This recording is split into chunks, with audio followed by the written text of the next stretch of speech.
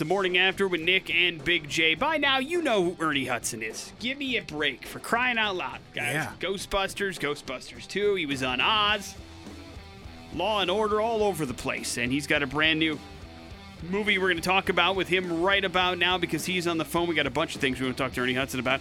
Ernie, good morning. How are you? I'm doing fine. Good morning. How you doing? Not too bad, not too bad. You were in our neck of the woods not too long ago, right? Yeah, I was. I was up there. I came up and spent a week, and actually I was thinking about, I love it up there. I'm thinking about coming up this summer. Very cool, man. Very cool. It's always nice to have you. Yeah, we heard you were hosting an event out there at Liquid. We didn't get a chance to pop by, but it's always nice when you can come in our backyard and talk a little bit about what's going on in your life. And you're a busy man. You got a big premiere happening this weekend. Tell us a little bit about that. Yeah, it's a TV One movie. It's called To Hell and Back, and I read the script and just totally loved it.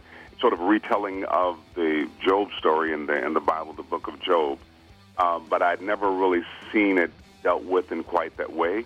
It's very close to the Bible, but it's a contemporary telling about a man who's very successful and kind of has it all in a way. But he's a very real guy who's a good man who is kind of what happens to you when you've done the right thing and when you're good to your family and you built your business the right way. And so it's all about the devil trying to force him to curse God. Of course, he goes through all of this adversity, and he still holds on to who he is.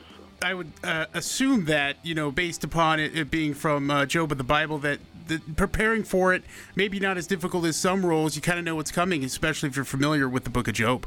Well, you do, but see, the things that happen to Job, I've read the book before, and you kind of go, it says, well, this happened, and he lost his family, and he lost his wealth, and it just sort of sums it up like that. And then most of the book is just Job lamenting. But when you see these things unfold, and even as an actor, I don't know what it's like to have, some of this stuff is devastating.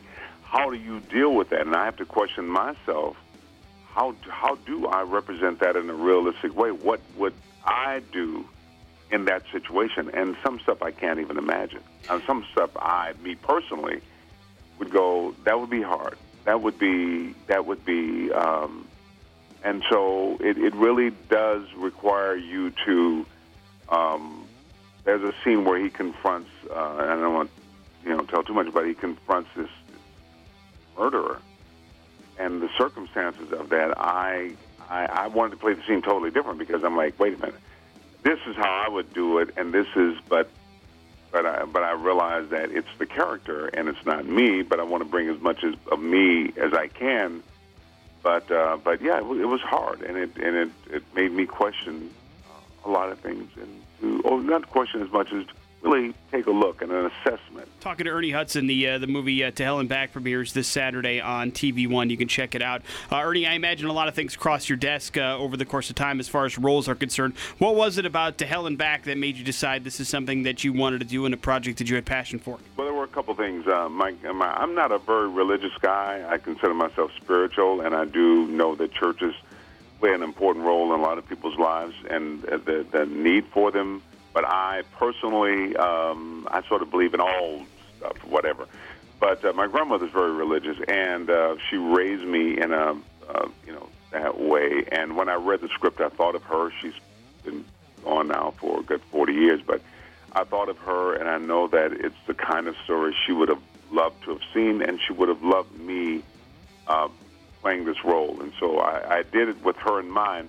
But probably more importantly, it was a really well-written script, surprisingly so, because I read a lot of scripts. And it was a real challenge for me as an actor because a lot of the work I do, I'm not challenged.